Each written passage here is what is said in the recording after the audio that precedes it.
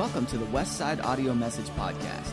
We hope you enjoyed today's message, and if you're looking for more ways to connect with Westside Assembly of God, feel free to check us out at www.westsideag.org. You'll find all the information about our service times, upcoming events, and opportunities for you to plug in and get connected with Westside Assembly of God. Additionally, you'll find a complete online archive of all of the previous and current messages absolutely free of charge. We hope you are encouraged by this week's message, and thanks again for downloading the Westside Audio Message Podcast. I've entitled my sermon, The Ugly Side of Faith. And maybe this morning it would help if I give you a little bit of a roadmap where I'm going with this. I want to explain to you in the subject of faith, we have a lot of different concepts of faith. But the book of Hebrews gives this wonderful definition of faith: the substance of things hoped for and the evidence of things not seen. The New Living Translation breaks it down even better in modern terms than that, I believe. It says, the faith is the confidence that what we hope for will actually happen. It gives us assurance about things we cannot see. Now, that also has to be qualified as well, because they're not giving you this open invitation to hope for anything. And then faith becomes the mechanism to make that happen. Faith has been so abused in the past 2 or 3 decades. You've got the Word of Faith movement, the faith teachers. Faith has been turned into something that becomes a manipulative tool to get what we desire. And it's all out of context, totally out of context. But in talking to you about faith, if we're talking about the biblically defined faith, it's that substance of things hoped for, that confidence that the good things, the right things, the godly things, the biblical things that we hope for, it's that confidence that those things are going to come to pass. The promises of God. And it's that assurance that we carry about the things that we do not yet see in fulfillment. When I read about the faith heroes in the 11th chapter of Hebrews, does it happen to you, like it happens to me, that I feel pretty inadequate after reading that chapter? I feel rather insignificant. I can read the 11th chapter of Hebrews and feel like a loser. All these people that have this great faith, my name's not in there.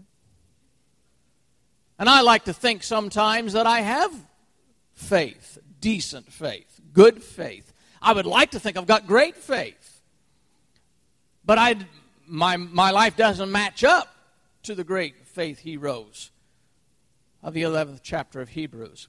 And the reason that such condemnation comes on me for reading Hebrews chapter 11 is because I have too often been guilty of reading only half the story of faith. I read the 11th chapter of Hebrews, and what stands out to me is the beautiful side of faith. The fun side, the exciting side, the victorious side. And I read that and I think, who am I to even try and make this journey with people like that setting the pace? And then we go to the 12th chapter of Hebrews, where the writer starts out that chapter by saying, wherefore, seeing we are compassed about by so great a cloud of witnesses, and we've wrestled with that concept of who these witnesses are. Now, it doesn't make any difference, really. It just kind of ties into the 11th chapter to the point where you're thinking that if some people are watching us, if we've got people who have ran the race and done so well, and we're surrounded by these people that have done so well in that, I feel all the more insecure in how well I'm doing in my Christian walk. So that's kind of the roadmap of where I'm going today, is reading the full story of faith. grasping not only the beautiful side, which we so readily see when we read that chapter, but getting our brains wrapped around the ugly side of it. So that when I'm done with this, I hope I'm an encouragement to you that you too can be a hero of the faith, even though you know yourself really well and you're not very impressed with yourself. I think you have still every opportunity to be a great hero of the faith. Now, faith is that thing which bridges the gap of our understanding. It bridges the gap of time. It bridges the gap of understanding. And the Bible says in that 11th chapter, by faith we understand that the universe was formed at God's command, so that what is seen was not made out of what was visible.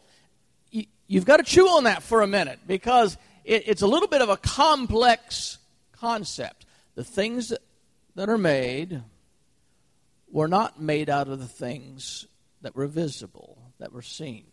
We're getting down into this description of this creative act. Faith helps me bridge the gap of what I cannot quite understand. Modern science seems to be bent on completely dismissing the concept of God. There's a big movement in modern science to disallow God from being a factor in creation, or even existing as far as science is concerned. They can't prove God in a laboratory, so therefore God does not exist. Yet scientists themselves set forth these theories about our universe, explaining all the things in the universe, all by natural causes. And humanistic scientists who bristle at the thought of God being a creator try to explain him away with natural reasonings.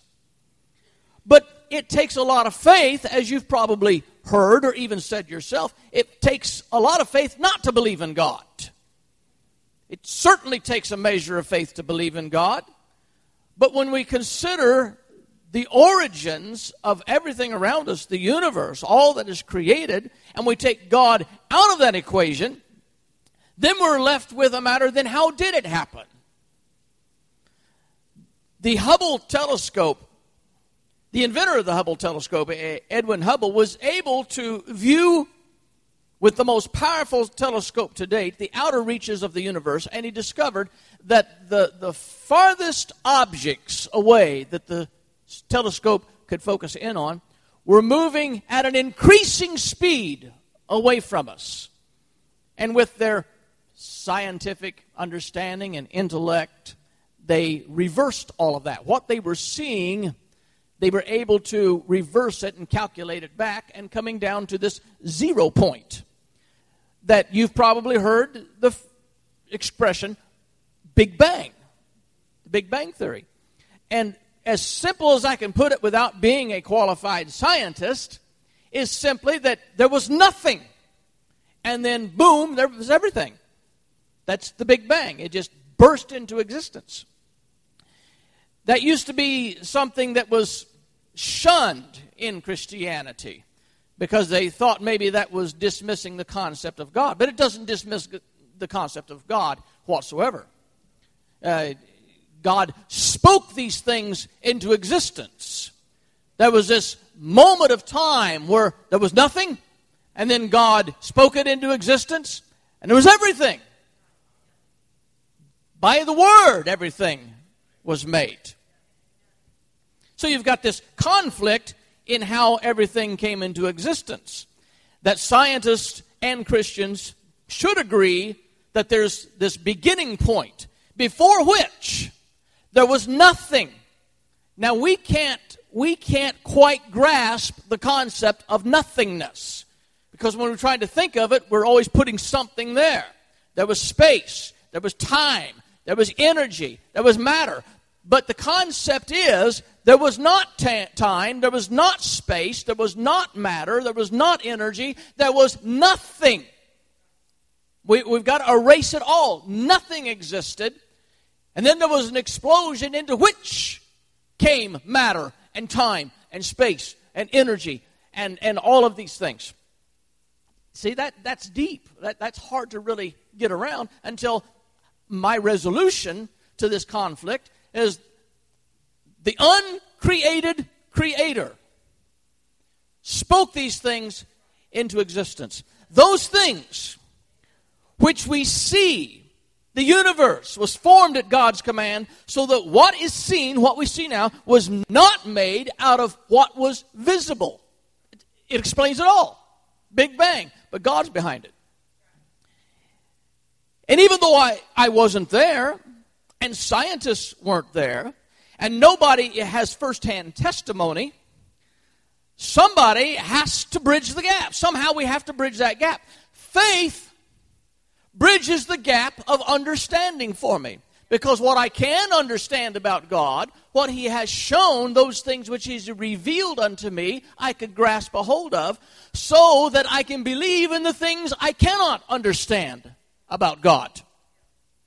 The third thing about faith is faith was a common component of the outstanding men and women of God.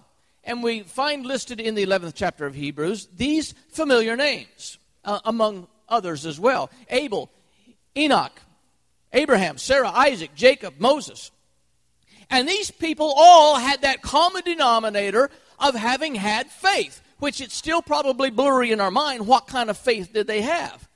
Did they have this modern day, name it, claim it, faith teacher kind of faith? Well, these people just walked around and saying, by faith, I believe there's going to be food under this rock for me. And they roll the rock back and there it is. They're naming it and they're claiming it.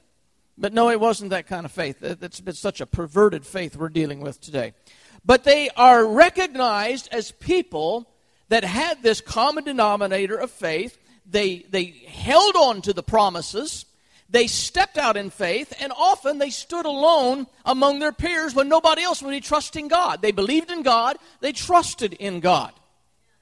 When you think about the stories behind these Bible characters, we're powerfully, dramatically inspired and encouraged. And as the writer of Hebrews is going through faith, the definition of faith, the characters of faith, the examples of great faith that he's giving, that just lights us up. He says in verse 32, what more shall I say? I don't have time to tell about Gideon and Barak, Samson and Jephthah, David and Samuel and the prophets. And here's the good things they did, the admirable things, the powerful things, who through faith conquered kingdoms, administered justice, gained what was promised, shut the mouths of lions, quenched the fury of the flames, and escaped the edge of the sword, whose weakness was turned to strength, who became powerful in battle and routed foreign armies. And women received their dead raised back to life again. That's the one that just kind of knocks me back, and I go, wow. If I just had that kind of faith, any of those things, stop the mouths of lions, quench the violence of fire, raise the dead back again. And I'm going, I just want that kind of faith. I just have to have that kind of faith. But I know me. And compared to what I'm reading about them, I don't belong in the same class as these people. So I live the rest of my life beating myself up, reading the paradigm, the ideal of faith, and realizing I fall so short, I'm ashamed of myself. And just about the time in reading this chapter where I'm just swelling with admiration and saying, God, if I could just be like them, just walk like the faith worthies, just have the power, have the miracles. Almost in the same breath, the writer of Hebrews suddenly starts talking about the difficult side of faith. From one sentence to the next, he changes gears. And the part that we are coming to is the part you don't hear preached on very often when we're preaching on the subject of faith. We want to preach on faith that opens blind eyes and raises the dead and makes the lame walk.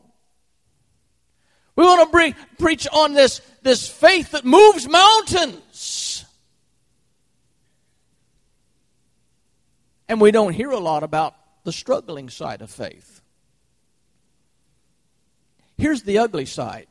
When we left off in the 35th verse, we were talking in the last of this list about women receiving their dead, raised back to life again. And then he says, there were others. How many of you now understand I'm the others? I wonder who you are. I don't make that judgment. But if I want to find somebody that I would like to identify with, it's the first ones. If I want to find somebody that I truly identify with, I identify with the others.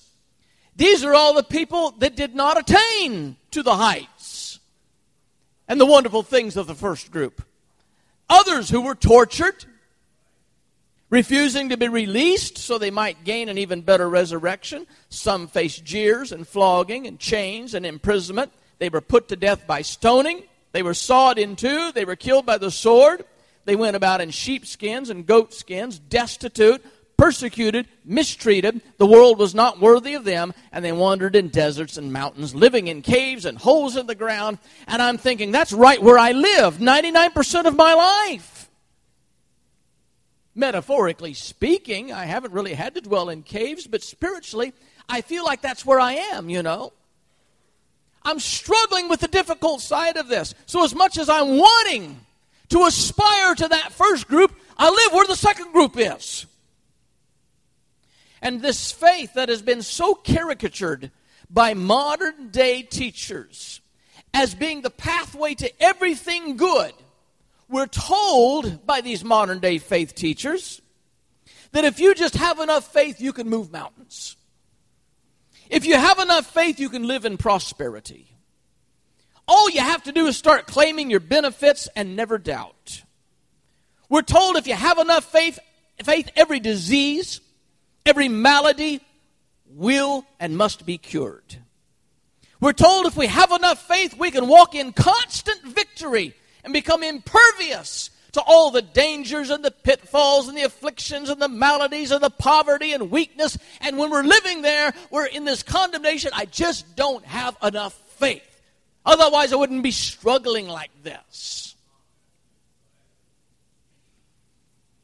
But there's some things that can and absolutely do happen to people of great faith. This is the ugly side. This is the reality of faith. It's unlike that sanitized, dreamy version peddled by hucksters today who prey on gullible Christians. So here's some things I want to share with you that tell you the other side of faith. Kind of bring it down to the human level.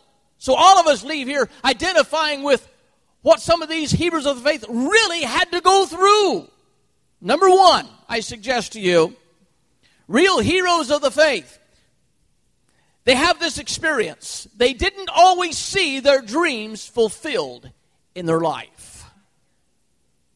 You won't always see all of your dreams fulfilled in your life. No amount of faith that you can muster up will guarantee every one of your dreams and hopes will come true. You're going to meet disappointments. There will be things you hope for you might not ever see. And you don't need to chastise yourself saying, only if I'd have had enough faith, it would have changed it. Well, I don't have the faith of these faithworthies of Moses, Abraham, Gideon, Jephthah, Samson. I don't have the faith of these great people. But we find out that they too had unfulfilled dreams in their life.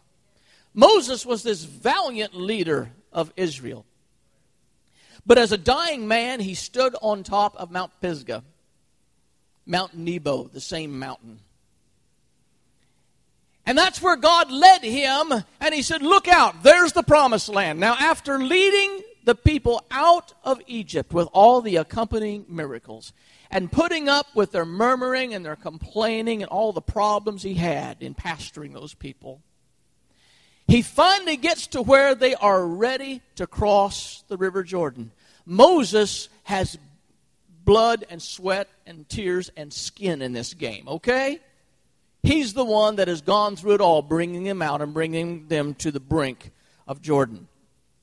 But God takes him on a mountain, and he says, Moses, look over. There it is. 40 years of going around the mountain. And here it is. You're ready to cross over the promised land. But you're not going.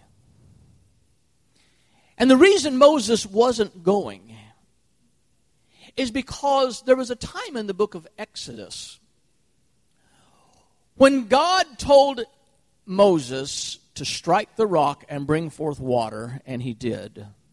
And it provided miraculously all the water they needed in the desert place. There was a time recorded in the book of Numbers where they came to a rock, and God said to Moses, now speak to the rock. And Moses, he added two. He didn't just speak to the rock. He was blatantly, willfully disobedient, and he smote the rock. And the Bible says smote the rock twice. And water came gushing out. And God said, you just blew it. Now, I don't have God speaking to me in that kind of immediate feedback in my life. Sometimes I get the sinking sensation, I think I just blew it. But I've never had God come and tell me, and can you imagine how discouraging that would be? One moment. How many of you have moments? One moment you have. You just stepped outside the circle. And God comes down and he says, you just blew it, buddy. It's over. It's done. All that you hoped for, all that you dreamed for, all that you worked for, it'll never happen for you. That had to be crushing to Moses. And that's what happened to him. Because God said you wouldn't listen to me. Therefore, you do not get to take the children of Israel over. My goodness. That's like running a race and you're down to the 1 yard mark and somebody stops you and says, I will not let you carry the baton across the line. Let's let somebody else come in and finish the race for you. I did all the work. I did all the training. I ran this thing. I'm out ahead. But you don't get to cross the line. You don't get the victory lap. Moses didn't get to see his dream fulfilled. This story of Moses, it taxes our emotions. We go from being angry with Moses, I feel that, I'm angry at him, to pitying him. And there's other things that go along with it as we unfold the rest of the story. But it's just an emotional roller coaster in reading about Moses here. You think of this man that invested all that he invested in getting the children of Israel there, and then he's forced to stop short. You'll have to pass it off to Joshua and let him take them across because you blew it. That bothers us. Now, in this story of the rock and the water, the rock that he spoke to in Exodus was granite-type rock. They know of the location, the general geography of the land where they were at that time. And it was a very dense rock, granite-like rock. And you just don't get water out of granite, okay? But God said to Moses, you can strike the rock and I'll bring water out.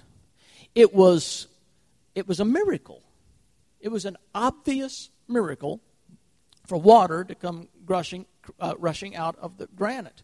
Nobody doubted that. Everybody knew it was God. Now, the second place they came to was a lot of sands, a lot of limestone.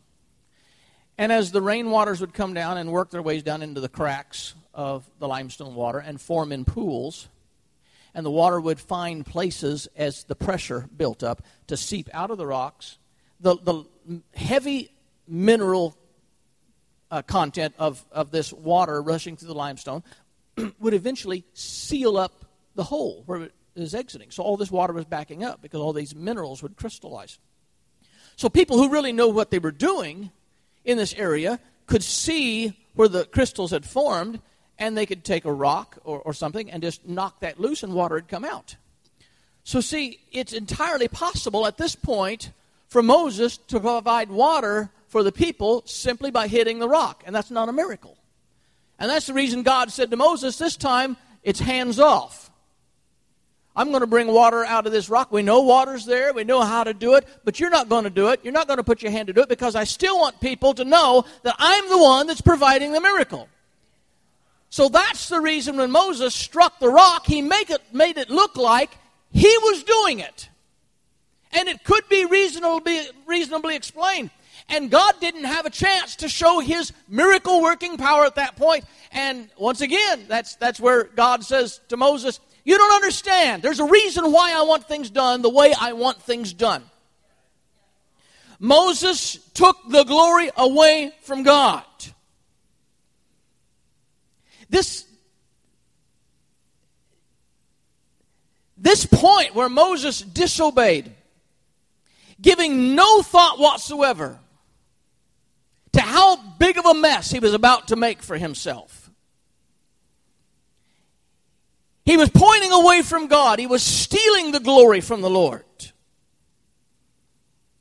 He was making it look like he was just doing the work of a skilled wilderness survival, a clever wilderness guide that knows how to get water in strange places. And before he strikes this rock, he makes this little speech, and he says, listen, you rebels. Now, he's now placing himself above the people.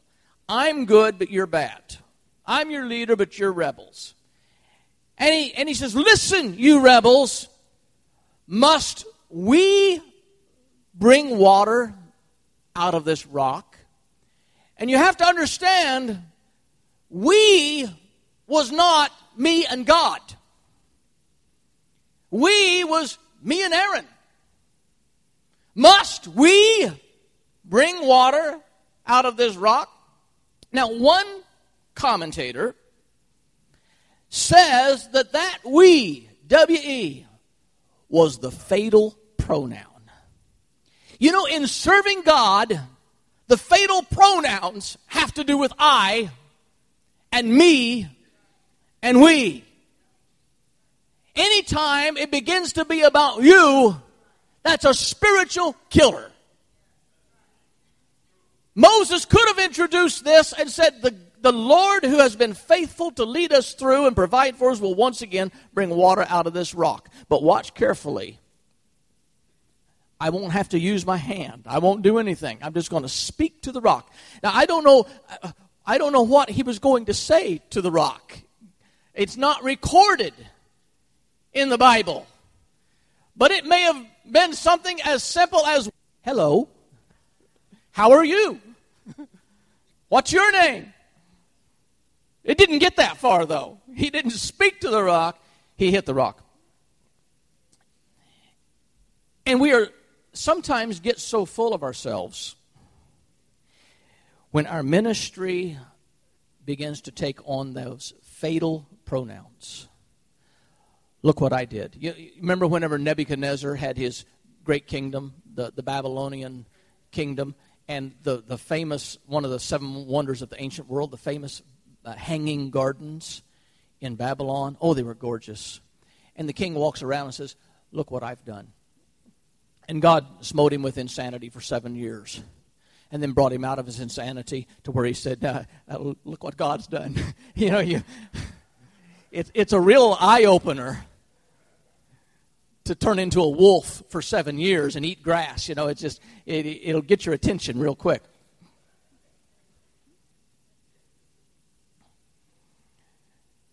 And I get real concerned when ministries become about the minister. When church ministry becomes about the church. When sermons become about people and leaders. Because these are fatal pronouns. They'll kill us. I've put a little tag on my email. I did this many, many years ago when I first learned about email. And right away I put a little tag on there that every time I send an email, automatically at the bottom, he must increase, I must decrease. Because I need this reminder that the farther I go in service to the Lord, the more transparent I need to become. Because the more apparent I become, the less God can work through me. But I have to remember it's all about Him. It's not about me. Shun those ministries, people. I'm counseling you. Shun those ministries that are led by a braggart that have to get up and talk about how great they are. One of the most famous television evangelists in our lifetime that had a great fall, and I won't name names, but you know who I'm talking about, had this huge television ministry. It was just blossoming, burgeoning. He was the hot name for several years in evangelism. And I watched as the spirit of this man just deteriorated. And he began to work the people. And there were certain things he could say when the sermon got a little bit dry that he could pump them up and put them on their feet in 2 minutes. He knew how to work the crowd. And he would sneer in the television camera, and talk about how great and big his ministry was. Until the day that I saw him talking about, he said, me and my cousin, both of them piano players, me and my cousin, he said, we have the fastest piano fingers in the world. Now, why would you gather people together to minister to them and to minister God and to draw them into salvation and get up there and take time talking about how great you are? And my heart just broke as I saw a man that was falling and failing, and it became more and more about him and less about God, until we woke up to the news one day that he'd been caught down in the red light district with a prostitute. Because me and I and we will kill you. It's not about me. It's about God. Paul, in the 10th chapter of 1 Corinthians, goes back to this story of smiting the rock. And he tells us that it's a revelation from Paul the Apostle. We didn't understand this until Paul, through the anointing of the Holy Spirit, wrote this down and made explanation. But Paul says, do you remember whenever the children of Israel wandered in the wilderness? You remember their murmurings and their complainings and how God dealt with them? Do you remember the favor they had as they were in the cloud, under the cloud, passed through the sea? You remember all these miracles and things? You remember the smiting of the rock? You remember the water that came forth out of the rock? And then the apostle says, and that rock was Christ. Which helps us to understand why God was so angry with Moses when he wouldn't listen to him. Simple obedience. Because God saw that this was a type, a foreshadow, that one time the rock is smitten and it brings forth. But you don't have to keep crucifying Jesus Christ afresh. The Bible says in the book of Hebrews regarding this, that those who are backsliding, I'm just using a quick term to summarize what they're saying, they've once tasted of this heavenly gift and they've walked away and they've denied this. It says that they crucify the Son of God afresh, putting him to an open shame. It's not a good thing to live a life that crucifies the Son of God a second time, a third time, a fourth time. Crucified once and for all is enough. But if you do not live a righteous life before him, you are bringing humiliation and open shame to God with repeated crucifixion of the one who died for you. And this is what caused Moses to stop short. The second thing about faith is there is no degree of faith whatsoever you can achieve that is going to spare you from the difficulties and the injustices of life. I wish I could agree with the faith teachers that all you have to do is get your faith up here. And suddenly you won't have any more problems. But it's a lie. The truth about faith is you can have world record faith, and you're still going to have problems. There's still going to be difficulties. And you're still going to face some injustices in life. I just take for a quick example, let's go with one of the early names mentioned about faith. Abel, he was the good son. He was the one that got murdered as a young man. He was the one that was listed in the book of Hebrews as being a man of great faith. But the earthly injustice was that he should be the one that dies, and Cain should get to live on. That's not fair at all. But sometimes even the great heroes of the faith find out that they are subject to the injustices of life.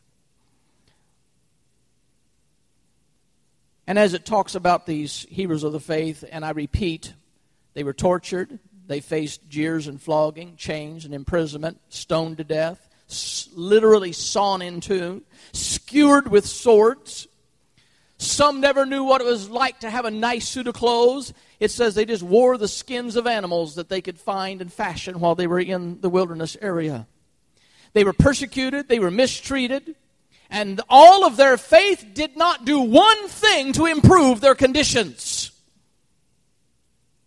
But what their faith did do is it took them through it. No matter what they had to face, their faith got them to the other side. Number 3, some people of great faith were also people of great failures. Look at the list and consider the flaws of these people.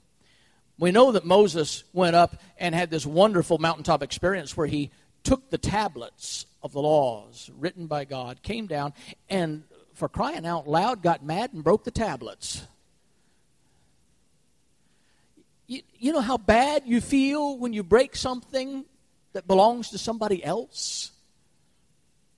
I remember one time my wife wanted to present a beautiful spray of flowers, a beautiful bouquet of flowers, or whatever the word is. I'm not a flower person. And she had her eye on a crystal. It wasn't a vase, it was a vase. You know, it changes price. The dollar store has vases.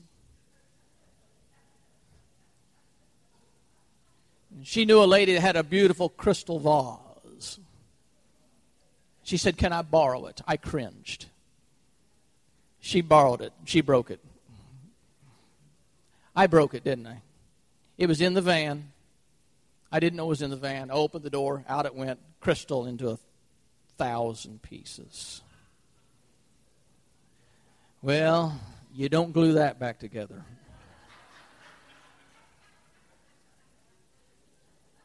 I don't know what Moses is going to do when he finally comes to his senses and realizes he broke the vase. He broke the tablets of all things. There was not a backup copy. He broke the originals. Now you got to go face God and tell him, I didn't drop them. Somebody didn't steal them. I threw them down and I broke those silly things in a fit of anger. And Moses is a faith hero. Abraham lied about his wife being his sister so he'd avoid conflict. Jacob was a cheat and a manipulator. Noah left the ark, got drunk, fell asleep in his tent, stark naked, embarrassed his entire family. Sarah, who would bring forth the promised child, laughed in God's face when he said, "You're going to have a child." And she laughed derisively at him. Samson, what is Samson doing in this list? Can somebody tell me this guy hung out in the red light district? He loved his prostitutes. Why is Samson a faith-worthy? Samson loved the prostitutes. Rahab was a prostitute, and there she is. David, King David. Oh, we love David. But does David have feet of clay? This is the guy that lusted after a man's wife. The man was off in war for the king. While he's gone, David slips over, has an affair with his wife. A child has begun. She is carrying a child. He devises this clever plan. You ought to be so blessed that your life is not written in the Bible for everybody else to study.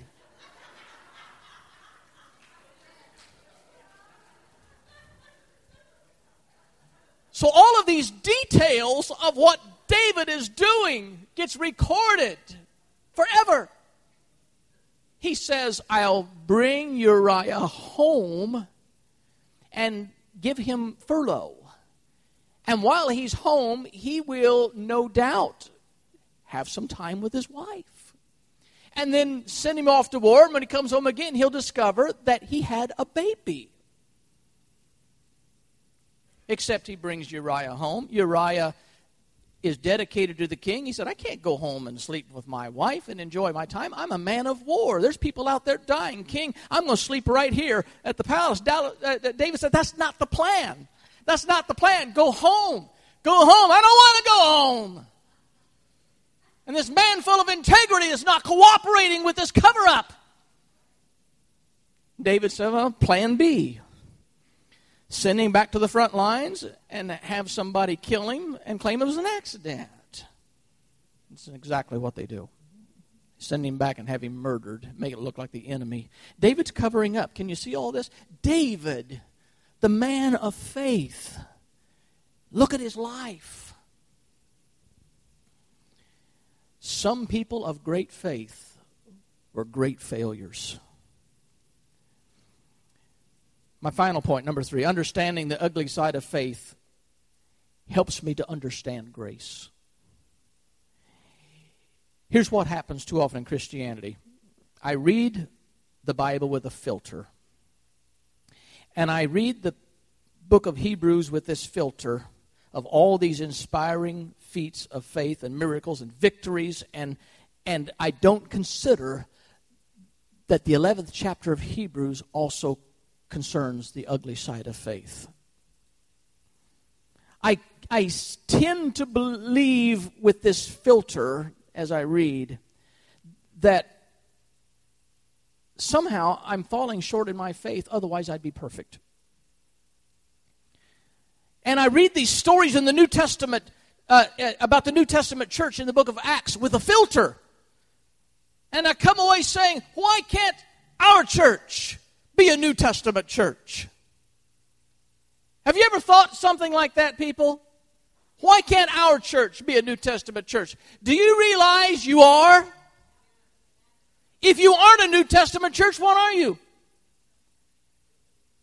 No. I mean like the one in the book of Acts. Oh, you mean the one that they sold everything and they came and lived in this little experimental commune and realized it doesn't work. Nobody's supporting us. And God had to send persecution to get them out of that commune and force them to go into all the world. Because they weren't wanting to do that. They were just wanting to circle the wagons and stay there and have this little glow.